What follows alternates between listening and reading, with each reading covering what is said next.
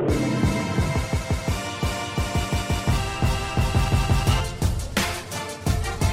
are Locked On Kentucky, your daily Kentucky Wildcats podcast, part of the Locked On Podcast Network, your team every day. Welcome to the Locked On Kentucky podcast. We bring you info and insights on UK football and basketball every weekday. Stay informed by making us part of your morning or afternoon commute. Listen and follow for free on Apple or Google Podcasts. Simply subscribe to Locked On Kentucky.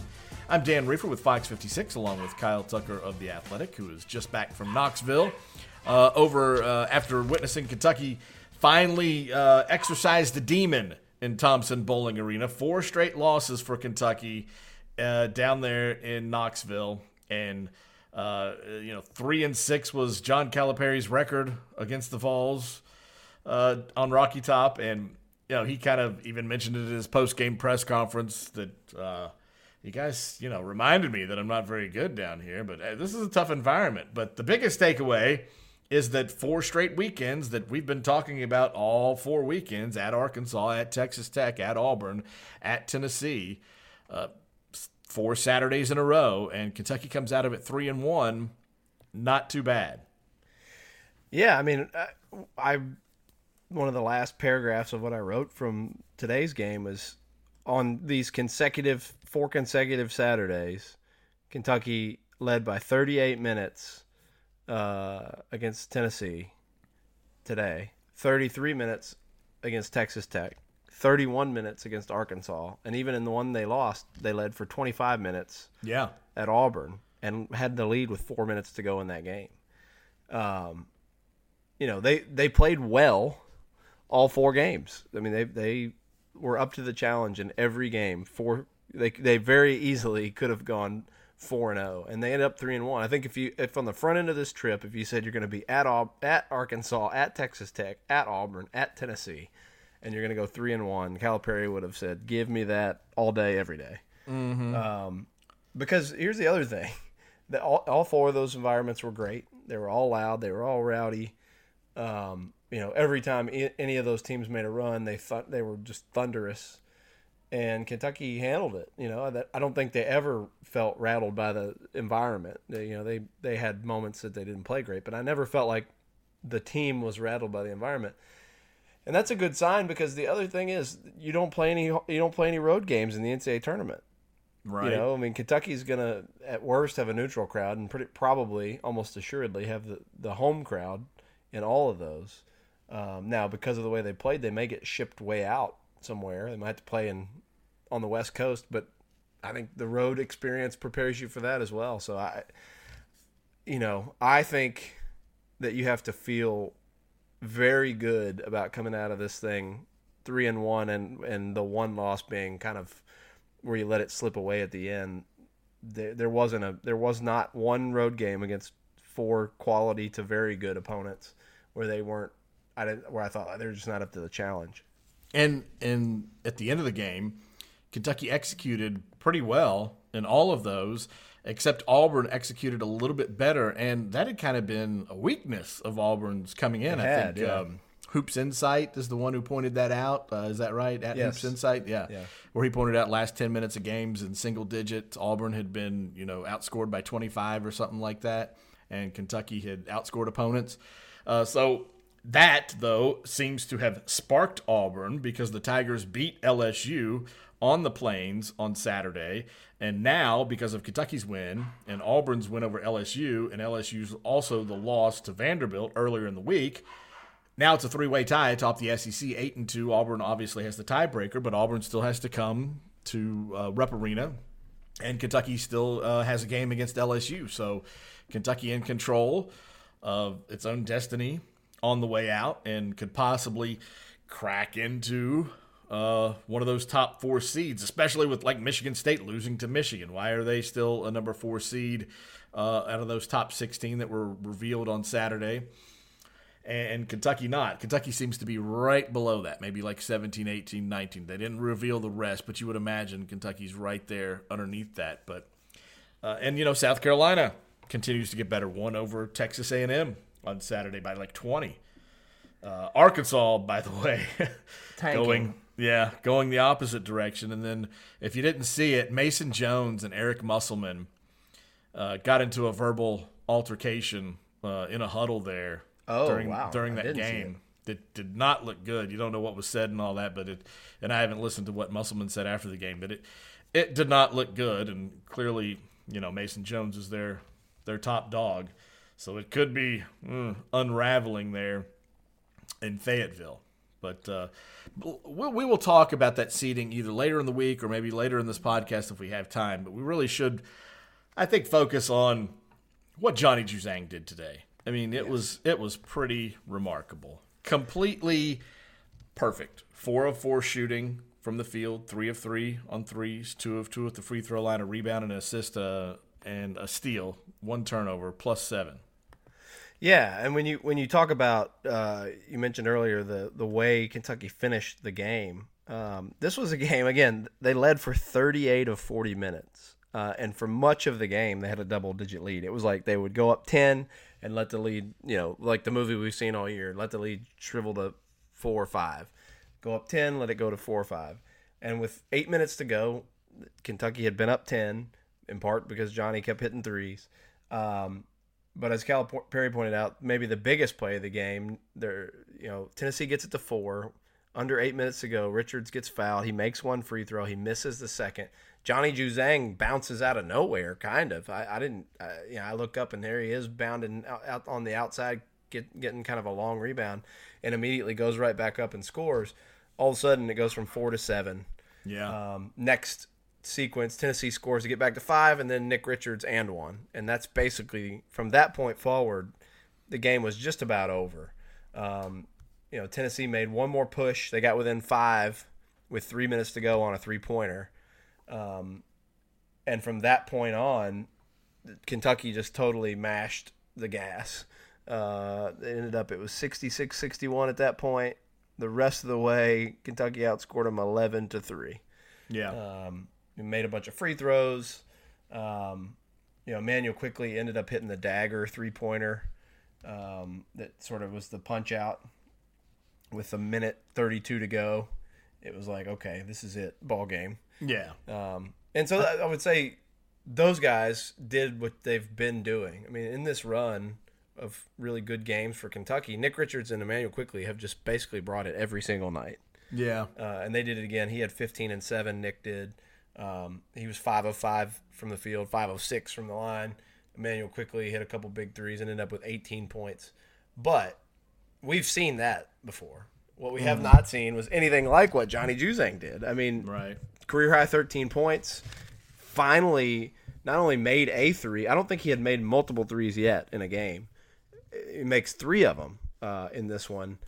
And it feels like he's really getting it going. Like he started, I wrote largely about him and also Keon Brooks, and we can talk about Brooks in another segment. But yeah, Johnny started the season 2 of 15, and he came in, by the way, with a reputation as a sniper.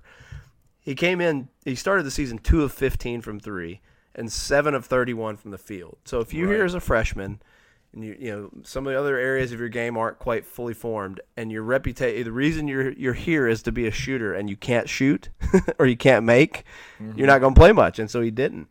But over the last 7 games, he's shot 46% from 3 and 54% from the field. And he's sort of just been like working up to it, inching up to it, hitting a shot here, hitting a shot there, hitting a couple shots. And Calipari said he's earning my trust, like slowly but surely. Finally, I'm seeing him do it, and I trust him. And that's huge for Johnny, but it's also really big for Kentucky because they have 3 guards. Now they have 4. Right. And I just don't know how you handle Kentucky if Quickley's going to play the way he's played so consistently. Maxey's going to score 12 to 18 points every night. If they can get Higgins out of his little funk that he's in, and then you got Johnny Juzang now being the shooter everybody thought he was going to be, that's very, very, very lethal in the backcourt. And it proved to be lethal for Tennessee. I mean, that ultimately killed any chance they had of coming back. All right, we'll talk a little bit more about Johnny Juzang, then move on to Keon Brooks and more on this game when the Locked On Kentucky podcast continues. At Buffalo Trace Distillery, the world's most award-winning distillery, see 200 years of bourbon-making history in action. Smell the mash cooking. Touch the charred oak barrels aging in century-old warehouses. Hear the tales of bourbon legends, Taylor, Blanton, Weller, and Lee. And taste award-winning spirits at America's oldest continually operating distillery. Experience a tour for every taste. Buffalo Trace Distillery offers 6 unique complimentary tours, 7 days a week, year-round, like the popular Trace Tour, or see Bourbon Pompeii and walk through history on the E.H. Taylor Tour. Visit the world's bourbon destination, Buffalo Trace Distillery. To learn more about the distillery's history and spirits, visit buffalotracedistillery.com. Mention that you heard about Buffalo Trace Distillery on the Locked On Kentucky podcast and get 10% off merchandise at the gift shop. You are Locked On Kentucky, your daily Kentucky Wildcats podcast. Okay, we're back here on the Locked On Kentucky podcast, and we left off talking about Johnny Juzang, 13 points, a career high, 3 of 3 from 3, 4 for 4 from the field, 2 of 2 free throws. He was remarkable. He came up with balls, and you mentioned it. John Calipari was talking in the postgame, and he picked out a couple plays, and in each of the plays, he was basically saying what Johnny Juzang was about to do. He was saying, no, don't do that. Do this instead. And then great job, Johnny. Right. And then great job, Johnny. And then he said, that is building my confidence in him. And he mentioned that it, not only that, but he has seen before, not only that confidence, but he said that he has seen before that Juzang has no fear. When it comes to shooting the ball, he has no fear. Nothing bothers him.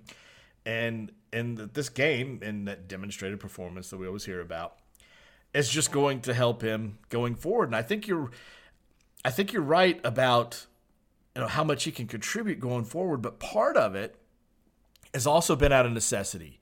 Like Calipari, in 2013 said, I'm never doing this again. I'm never going to be held hostage because we don't have a bench. And Maxey is bothering him at times. Quickly's doing his thing. Ashton's decision-making has gotten a little bonkers, but it's like he can't do anything about that. What he can do is put Johnny in for Maxey and let Maxey know you got to bring it on both ends, and if you're not, Johnny's going to play more. Yep. And he's doing it that way, and then Juzang is making the most of his time on the floor. So I think it's great going forward. You make the point about those 4 guys. Both of them you would imagine are only going to get better. Maxey and Juzang. But, the thing he said about Maxey, where you go down and on offense, you want to take on 4 guys, a 1-on-4 break, and go through there and throw up a circus shot. And that takes a lot of energy to do that. But then you half-ass jog it back down the floor and get beat. And where's the energy on the other end? Yeah. And he's really trying to make a point to him, I think, and Johnny's helping him make that point. Yeah, it's always good when there's somebody else, to take your spot. The other thing that I took from this game, and the main thing that I wrote, is just not only watching what Johnny and also Keon Brooks did, but also listening after the game. My story, I basically said this game was like a postcard to Khalil Whitney. And I thought what Johnny Juzang said was pretty poignant. I said, how obviously you thought it was going to go different than it has to this point, and there have been some low points. How did you navigate that? And he had a great thought, and he said some things like this even when he was struggling that showed some maturity. But today he said, if you have a clear vision and goal in mind of what you want to do, you're going to keep pushing. You're not always going to feel great or motivated or positive. That's just not realistic. You're going to go through stretches where you're down and you're not motivated. You've just got to keep going no matter how you feel. When you have that goal in mind, just keep pushing. So that was interesting from him. And then Calipari, when he was asked about sort of what has – I think I asked him at one point, did you have a meaningful conversation that helped? Yeah, like a turning point. Yeah. And he said of Johnny, he's got a great attitude. He takes responsibility for how he's playing. Your stats are what you say you are. If I played more, if I could shoot more, you are what your stats say you are. And he just kept fighting. Like everything about what Johnny said and what Cal said about Johnny, to me, was, if not specifically, in spirit, it was connected to what happened with Khalil Whitney. It was like, not everybody's willing to own their part in why they're not playing more and accept their role and do whatever I'm telling them they can do to get on the floor. And this guy did, or these guys did, and which leads us to Keon Brooks, who had 9 rebounds, career high. Johnny had a career high 13 points. Keon Brooks had barely touched the ball offensively, but he had a career high 9 rebounds today. And those guys both played at least 24 minutes. I mean, that's, you say you want playing time, do the thing you're supposed to do. Johnny's supposed to make shots. You are what your stats say you are. I thought that was interesting because, you're supposed to be a shooter. You couldn't make anything earlier in the year. Why would I play you? Now you're proving you can make shots. You get to play. Keon Brooks, I've told you to do, and when Khalil was here, I told both of you to do one thing. Go rebound and defend. If you're not doing that, you don't play. So, Khalil leaves, Keon rebounds. He's had some disappearing acts, but he's had several games recently where he had 5, 6, 7, 8, 9 rebounds. And today it was critical because, poor Nate Sestina, he got 4 fouls in 7 minutes and gave them nothing. But Sestina, oh no, he gave him a little bit of defense. There were as I'm going through the game, there were several times that he helped defend Fulkerson. Fulkerson, all 3 of his field goals, I think he was 3 of 10. All 3 of them were on E.J. Montgomery. And Sestina, maybe 3 times, defended Fulkerson and kept him from making a basket. So he gave them a little not bit. much in 7 when you only play 7 minutes. But I mean, Fulkerson drew 12 fouls, yes, and Sestina was part of that. Yeah, he did. Yeah. I mean, that was another part of the game we can talk about. I've never seen anything like it. 10 fouls drawn in the first half. Yeah. But Montgomery and Sestina, partially because of that foul trouble, only gave them a combined 2 points and 4 rebounds. So it was huge for Johnny and especially for Keon to give what they did, a combined 17 points and 10 rebounds, which is not a normal output by them. The points by Johnny, the rebounds by Keon, those are abnormal spikes in production. And I think, as much as anything, you look at a game like, can they survive if, X, Y, or Z don't play well? Ashton didn't play well today. 2 of 8 from the field, 5 turnovers, 3 assists. He did not play well. So Ashton doesn't play well. EJ doesn't play well. That's 2 of your 5 starters. And your 6th man, Nate Sestina, goes over in 7 minutes. And you still win by 13 on the road at a place where you never win. Yeah. Because 2 guys that you desperately need to give you something off the bench did it. I think that's the fact that those guys, in a moment where it had to happen, where if your bench doesn't help you, I mean, how many games has Kentucky had where the bench was 8 points? Right, the bench was huge. 8 points and today. 4 rebounds. When it had to deliver, the bench delivered, and that is a massive thing. If Johnny Juzang will score even 6 to 8 points a game and hit a couple threes, and if Keon Brooks will just get 5 to 6 rebounds a game, Kentucky's very, very difficult to beat, I think, almost any game. Well, it's just if those guys know, that Keon knows and Johnny knows, that when they see that the starters, a few of them aren't playing well, that it's up to them, and they take that on and embrace it and go produce. That's a big thing as well. I mean, I won't completely bury Montgomery like I would in Sestina just because those 3 blocks he had. A couple steals. He did some things defensively. I mean, he challenged at the rim. Yeah, it wasn't what you need from Montgomery, but he contributed a little bit that way. And then Hagens hit, 6 of 6 at the free throw line. He had a big rebound late. Once again, by the way, they were lights out at the free throw line. They were 22 of 25 from the free throw line, 88%. I mean, this is not an anomaly. This is by far the best free throw shooting team Calipari's ever had. Well, you brought up against Mississippi State, they were 16 of 16 over the final 221. Yes. And then in this game, they were 10 of 10 over the final 333. That is huge. Yes. North Carolina would like to have that. In the last 3.5 minutes, Kentucky made 6 of 7 field goals and held Tennessee 0 for 5 and then made 10 of 10 free throws. And that's how you turn a 4-point margin into a 13-point win. Yeah, absolutely. All right, we're going to take another break. When we return, more on this game because there's so many different things to talk about to go with it. And just an amazing – if you don't follow Corey Price on Twitter, and you like nuggets, and I love nuggets.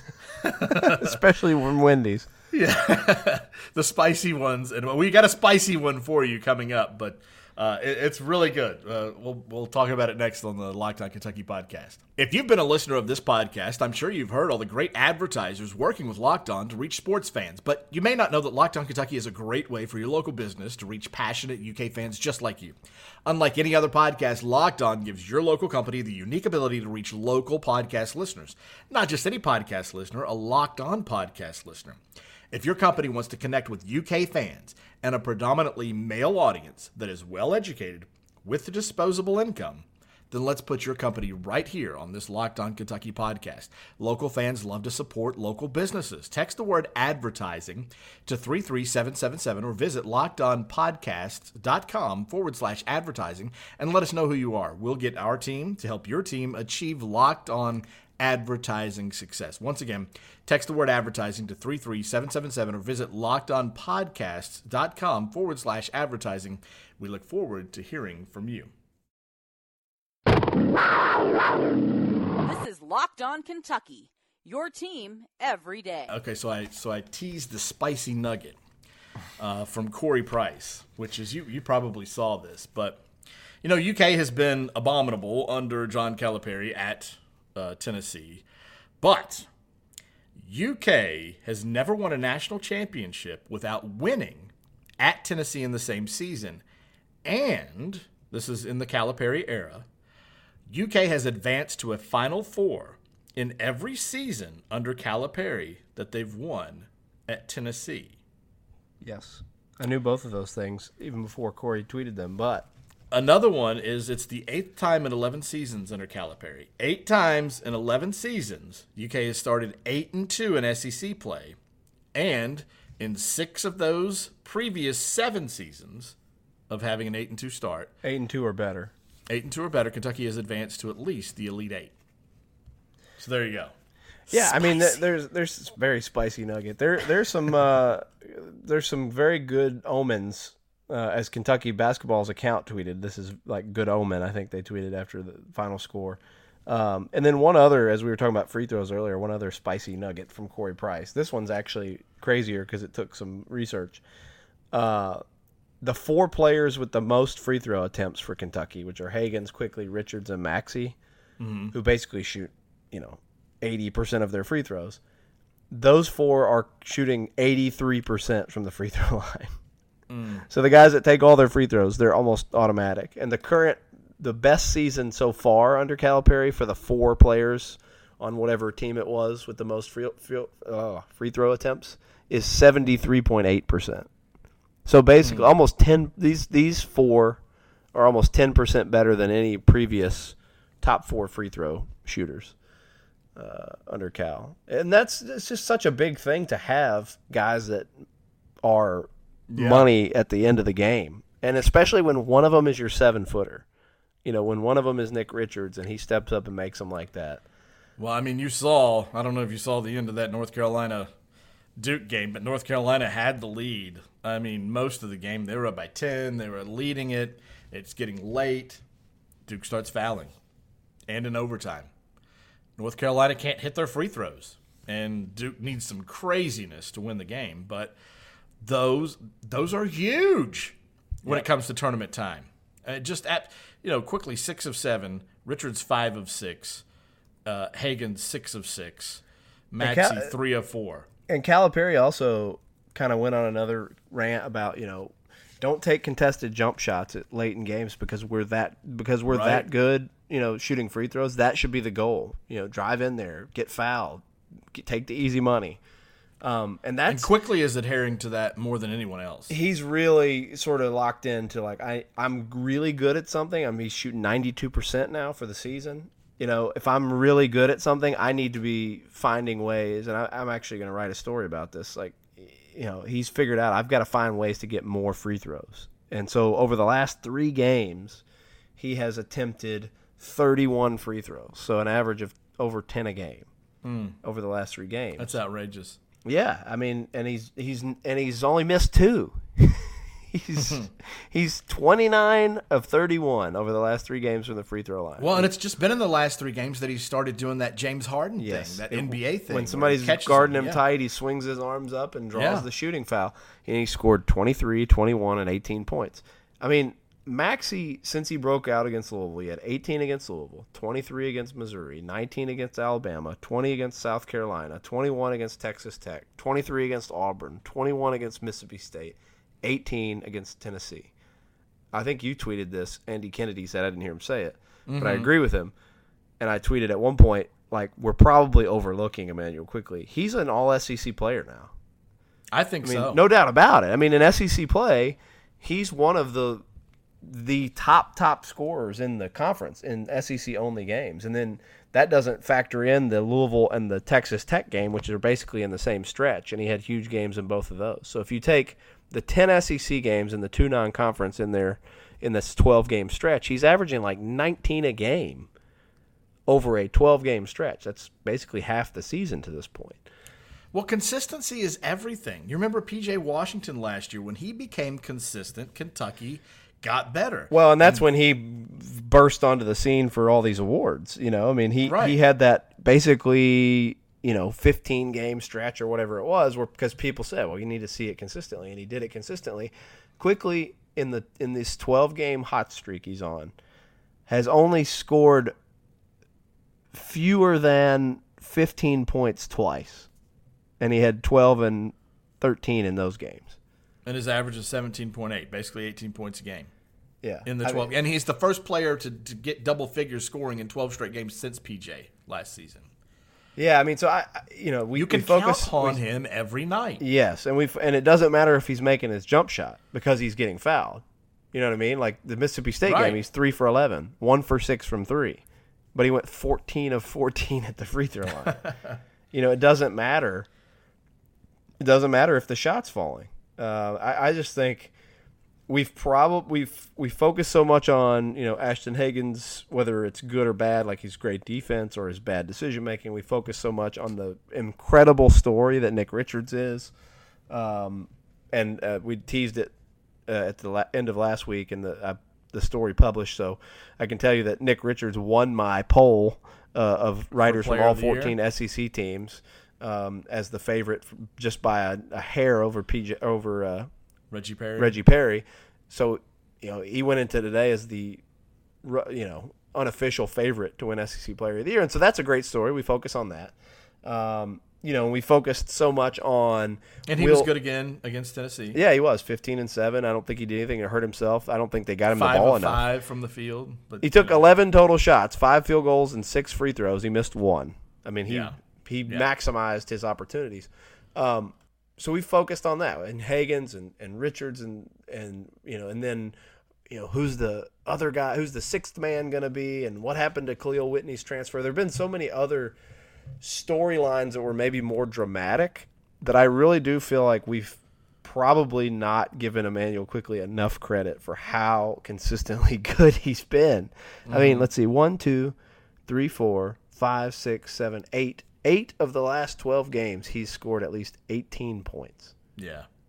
That is, like, if he were more of a name guy coming into the season, we'd be like, oh, he's player of the year. Yeah, he doesn't. You don't talk about him that way. You don't think about him that way. He's really not the weird. Star that Maxey is. He's not the star that Hagans is. He's not the star that Richards is in that way. Yeah, it's really strange that we don't. I mean, he's averaging. He's now, like, if he keeps this up, he's gonna, within the next week or so, he's going to pass 15 points a game for the season. He did start really cold. I mean, he wasn't shooting it well at the beginning of the year. But even that said, he scored in double figures in the first 5 games of the season. And he had 16 points twice. He wasn't even bad then. I mean, he's only not scored in double figures 3 times all year. If we haven't been talking about him enough, now we are.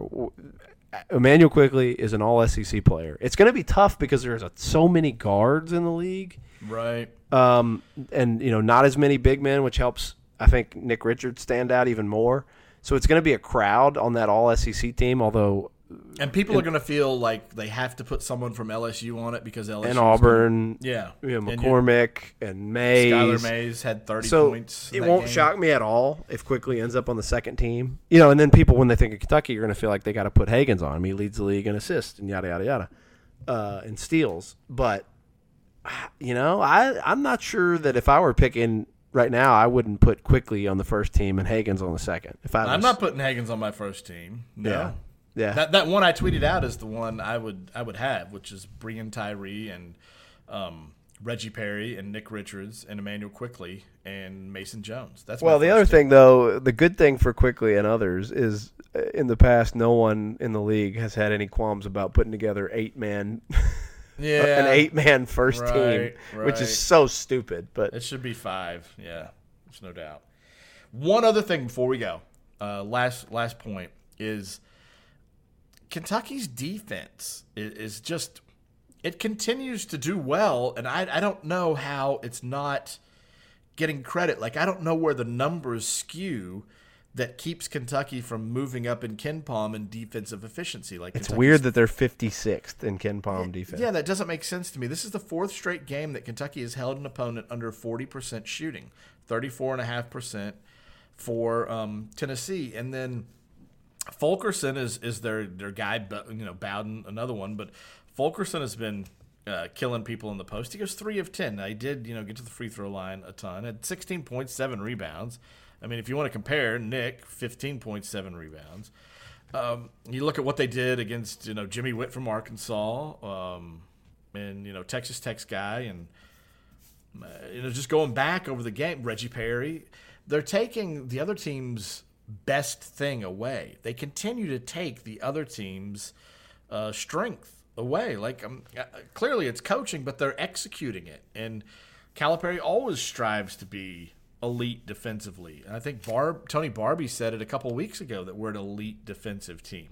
Yet it doesn't show up. Like, I don't know that if you look in the statistics, you're going to see, Kentucky's top 5 in this, field goal percentage defense and 3-point field goal percentage defense and some of those other statistics. And then in KenPom at 56. But they are clearly defensively elite. 7 of the last 9 opponents, and as you said, 4 straight, have shot worse than 40%. From 3, it's 27% in the last 4 games. 35%, 26%, 31%, 27% from 3. All those teams have gotten most of their points at the free throw line. Tennessee had the same number of made field goals as they had made free throws. Auburn had 18 made free field goals, and 33 made free throws. I guess the free throws factor in, and by committing fouls and giving up all these free throws, that is hurting their defensive efficiency because whether they score it from the field or not, they're scoring it. But I'm looking 3-point percentage defense. Kentucky's 12th in the country. Yeah. Opponents' effective field goal percentage, Kentucky's 9th in the country. I didn't realize that. So they're top 10 in effective field goal percentage defense. They're top 15 in 3-point percentage defense. Yeah, it is weird. It is weird. I mean, it's got to be free throw related because they're only 56th in total defensive efficiency. Offensively, they've moved up to 27th, but they're for as well as they've played now, and they've won 4, 8, 10 of 12 and 6 of 7. They've only moved up to 29th, is it, in KenPom? Right. They're 29th. They're the highest rated SEC team. Yeah, they moved ahead of Auburn. I mean, KenPom doesn't make any sense to me this year. It usually makes a lot of sense to me. It's off the rails. I don't know. I think this season is so weird that it has broken the computers. Yeah, it's not quite right. But yeah, if Calipari can just get Tyrese Maxey a little bit more dialed in consistently on defense, because we know how Quickly defends, we know how Hagens defends, and even EJ Montgomery, I know he catches a lot of heat for not living up to his potential and his lack of aggressiveness offensively, and you'll see a flash. I do think he plays pretty good defense. Yeah, he does. He does play pretty good defense. I think you can count on him defensively. Sestina, obviously not as much. It just depends on the matchup.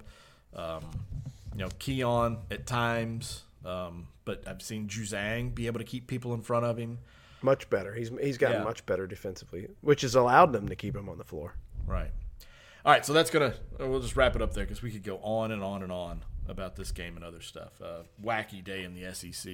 I mean, just a wacky day in the SEC. Fortunately for Kentucky, it is now a trip to Vanderbilt. We'll see, fortunately. And then they get a home game against Ole Miss next Saturday. So it lightens up just a little bit the week ahead. Before they turn around and go to LSU and play a desperate LSU team. Right, exactly. All right, so follow us on Twitter, comment, whatever. We'll answer any questions you have. I'm at DRIEFFER. Kyle is at Kyle Tucker _ATH. All right, have a great Monday, everybody. Thanks for listening.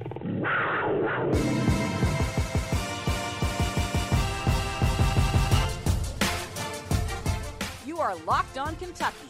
Available on Apple Podcasts, Google Podcasts, or tell Alexa or Google to play podcast Locked On. Don't worry, I won't finish. You get the idea.